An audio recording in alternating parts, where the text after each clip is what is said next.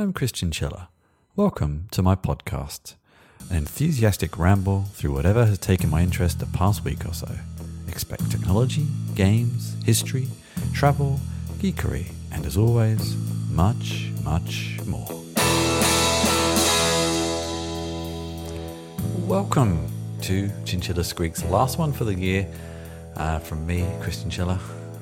As always, a little bit of a roundup, just a small roundup. This is the end of the year after all, and there's not a lot going on.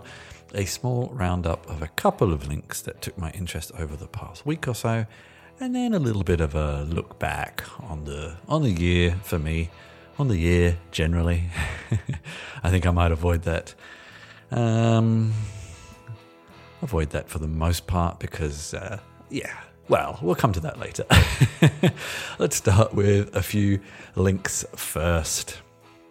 First up, an article from Liam Tung on ZDNet about DuckDuckGo building its own desktop browser. And this was interesting to me because I already use DuckDuckGo as a search engine most of the time, probably about 98% of the time.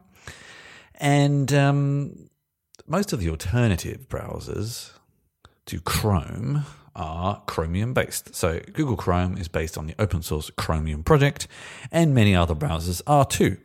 Pretty much aside from Safari, which is what I tend to use a lot of the time, mostly for performance and operating system integration, and Firefox. I keep wanting to like Firefox more than I do, but I can't go with it either. So then everything else, Brave, Edge, Vivaldi, Opera, they're all based on Chromium. And I've discussed many, many times on the show why this bothers me.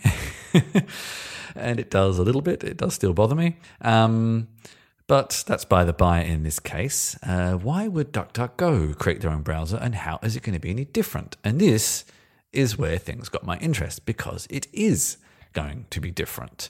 So as Liam says, quoting from the DuckDuckGo CEO, Gabriel Weinberg, he says it won't be based on Chromium, the open source project underpinning Google Chrome, Edge, Brave, Vivaldi, and about 30 other browsers. I've always been fascinated to know if that shows up in the statistics, or if they all contribute to Google Chrome's market share. But anyway. So he continues, instead of forking Chromium or anything else, we're building our desktop app around the OS-provided rendering engines, like on mobile.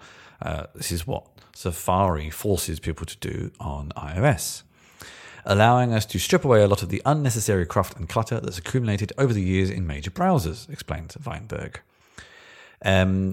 Which sounds interesting, and I've not heard of anything else that does anything like this, apart from on iOS, where you really actually have no choice. The article continues, it's not clear what desktop OS provided rendering engine he's referring to, but it's not a trivial task to build a desktop browser without Chromium's Blink rendering engine. Just ask Microsoft, who attempted to do their own thing, and then Apple meanwhile uses WebKit for Safari, which is open source, but a few other people use it. As a Mac user, WebKit is there and already in a browser, so if that is something they do, and they both kind of offer APIs for rendering web views, that is effectively what they're going to be using, and then adding some things on top. And this is where it gets interesting because, well, let's take macOS for an example, because it's probably the easier one to argue that is the point in difference that many people use because they can't be bothered installing something else, or they don't care. It's one a browser. So how would DuckDuckGo, it's a complex word to say, how will DuckDuckGo compete with Safari when it's there by default? It works perfectly fine. It's fairly privacy focused. I don't know what DuckDuckGo would add on top to make it even better, but it's fairly privacy focused. So apart from brand recognition, what else will they add to that to make people like myself switch from Safari? Syncing to an Android version would be interesting. That's something I do miss by not using Google Chrome or other options, for example. I have absolutely no idea what that would be on Windows. As far as I know, now Microsoft have basically abandoned their web view. their alternative to Chromium. I wonder what they would do, although they do have Microsoft does offer an API to embed web views, but I don't exactly know what rendering engine it uses. And then you get to Android, which I think, again, for web views uses Chrome. So you're not really solving the problem there, but still other benefits. And then on iOS, well, it's WebKit again. So effectively, they're making a potentially better browser for macOS, which is, to be blunt, as much as I dislike it, a small market share. And in Windows, I'm not really sure what's there. Will they support Linux? What is the default web view on Linux? No idea. So it's a really interesting idea, but I'm kind of dubious to see how well it is realized and how well it can work. That's my only concern. And, well, things remain to be seen there. But watch this space, and I look forward to seeing what they might bring out in 2022. Feel like this is sort of related, but I don't really know why. I think it's just smaller companies that are well known that have a different kind of business model, maybe. I don't know, something like that. This is an article from Billboard by Steve Knopper, not Sneeve Knopter, that's not even pronounceable, about Ableton. I actually know exactly where the Ableton offices are. They are not far from me in Berlin. In fact, the photo here of Gerhard Berles, I'm not sure how to pronounce that in the German or English, to be honest with you. The photo they are showing, I recognize completely where that photo was taken, and it's very close to that office. But it's interesting because Ableton is a piece of software that's used a lot. I am currently still trying to experiment with it. It's one of those things that when you're used to other options for recording, Ableton can be confusing to begin with, but many people swear by it when they get used to it. And how the company has refused so many offers of takeovers and financing because they're doing well enough. They keep going. They have enough kind of stature in the field that's important to them. They're doing enough. Thank you very much. They don't need any more help. And it's a kind of very European, very Germanic, pragmatic way of doing business. And I kind of like it. I kind of hope that they can keep going. For example, without getting into too much detail, the kind of unique way they let people record is now sort of in Logic from Apple as well. That's a big competitor. And other applications are emerging, also smaller players that kind of support similar paradigms. And the article also tracks how the product was created. It was one of these many classic examples of two music producers, one more technical than the other, needing a tool that didn't exist. They created their own thing. They turned it into a product. It's a kind of classic story. And it's an interesting tale of how something like that gets produced, but then how you keep it going. And I think we need more stories or more profiles of companies like this. I think 37 Signals with Basecamp is a similar one. You hear so much of these companies that take this huge funding, and then the expectations of them are so large, and it's almost always impossible to keep going from there. And these companies that manage to just sort of do their own thing and resist the temptation of these approaches, I find it's refreshing. It's good to see, and it's good that a company that is pretty well known, a product that is pretty well known in certain spaces, has managed to do that too. And finally, I'm going to recap an article from myself and then talk about some other things to do with me to round up the show, round out the year. So first, I posted on Medium and on my website. It's in the Geek Culture publication on Medium. The review of Pixel 6. I have been playing with it for just under a month actually, and I finally had the time with it and the time to write it, a post about my feelings and using a Pixel 6 when you're not a heavy Google user, and what I thought about the phone, and etc. etc. So if you have any interest in Pixels, Pixel 6s, Android phones generally, take a look. Love to see your thoughts and comments on the post. And if you've also recently acquired a Pixel 6, then let me know if you agree, disagree, your experiences. I always like to hear those comments. And any comments you've always have for me or the show, or any questions you want to ask, you can find my details at christianschiller.com, including also links and details for my Discord server, where we can hang out together and discuss things in a more private way. That sounded a bit weird. Chats, I suppose, is all I mean. Not some kind of cafe hangout. That's getting a bit odd. I'll stop that now. Okay, so I'd like to wrap up the year a little bit. I think, 2020 was the same. It wasn't really the year people wanted it to be. I think there was a lot of optimism at the beginning of 2021, which was somewhat realized at times and then not at other times, and et cetera, et cetera. It's not necessarily been what people wanted. But I'd like to recap what I did and my kind of plans moving forward. So I think it's always useful. So I'll start with kind of numbers. I honestly don't have the inclination to separate my videos from my blog post this year, because there was definitely a bit of overlap between them, and it would involve me doing a lot of counting of each. But I produced around 170 to 180, possibly more if you include newsletters. This is where my counting is not completely accurate.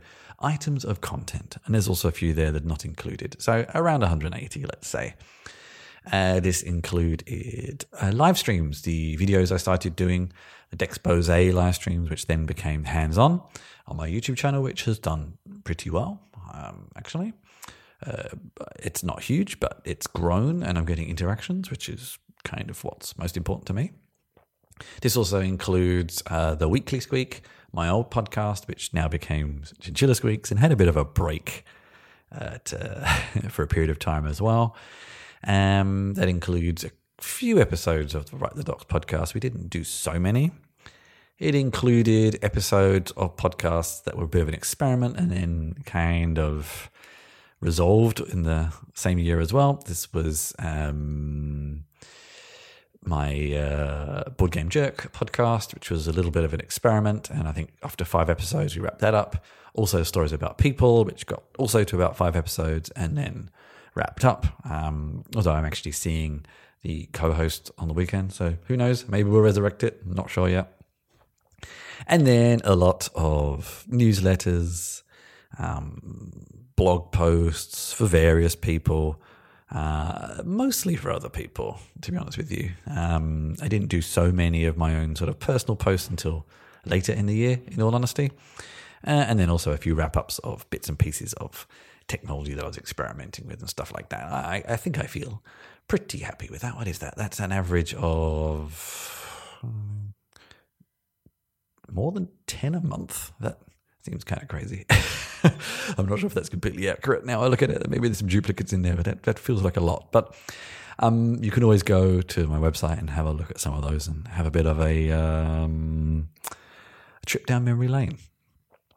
I also put a fair bit of work into my novel and a few game ideas. They're all progressing still. I released a few games. I released the interactive fiction piece of the Europop Vampire.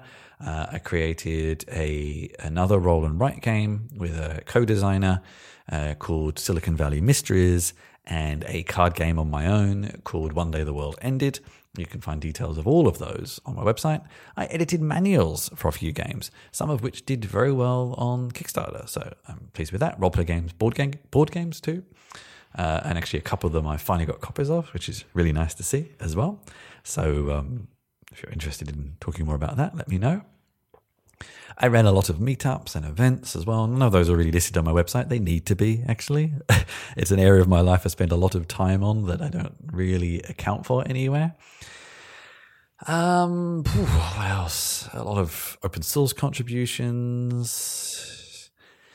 Yeah, I think you have to look at my GitHub page to find those. They're too hard to recount a lot of them.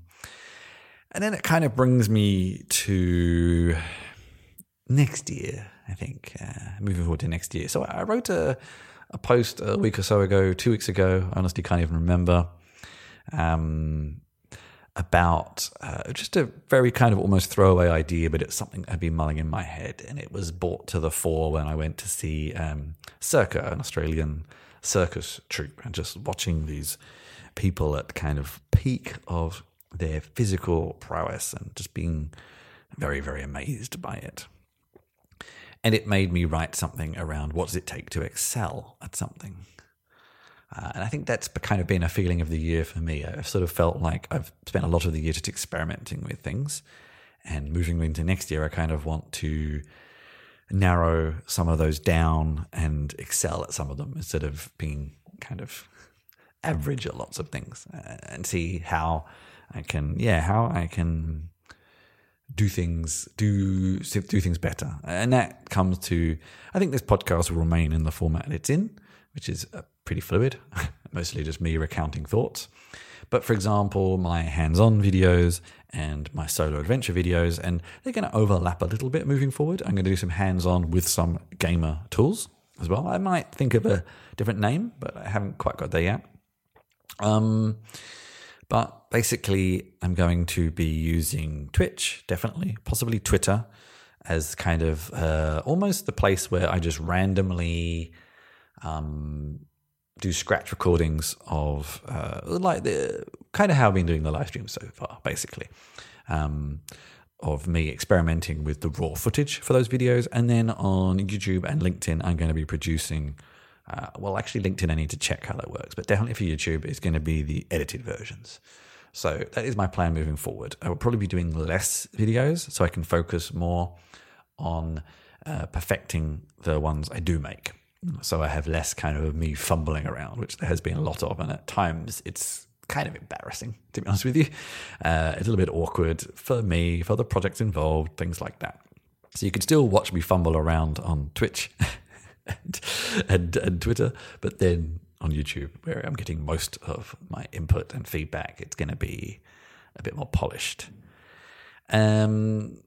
So that's one thing I could be looking at. Also, the novel, I'm going to be doubling down on a few things, and more personal blogging as well. I think I kind of fell out the habit and realized that it doesn't take me that long to write those sorts of posts. Like the 3 or 4 I've written in the past 6 weeks. So it didn't take that much time once I just stopped thinking about it and just did it. So that's some of the things you'll be doing as well. And also a couple of more focused themed videos. I'm going to be working on some course type content for people who are interested. And a couple of videos where I look less at one tool and kind of practices and collections of tools and things like that too. Haven't completely decided how I'm going to distribute those yet, but that's the plan. So all of that said, it's been an interesting year. It's not been a bad year. It's not been the most accomplished year I would have. Well, no, that's not fair. I think it's more that it's not been the year I would have wanted it to be. But I think that's the same for a lot of people, so I can't really talk too much about that. If you have enjoyed anything I've produced or done this year, then please get in touch. You can find ways to support me in what I do on christianschiller.com. Sign up for a newsletter, say hello, leave a comment, rate, review, share. All those things are very, very welcome. And I will be back at some point in the new year with a new show, possibly with some interviews, but always with links and interesting discussions. And it's been, for the period of time I did produce these shows, it's been great sharing 2021 with you. And I don't know, adios, good riddance, a biento. See you later, 2021, however you want to treat it. And I will see you in just over a week in 2022. This has been Christian Schiller, and Happy New Year. I hope you enjoyed the show. Find out more about me at christianschiller.com, where you can find show notes, sign up for my newsletter, and find all of my writing, games, work, and video links. There's also details on how to get in touch with me. And if you want to get even closer to what I do, join my Discord server for behind-the-scenes discussions and helping me produce my shows and work.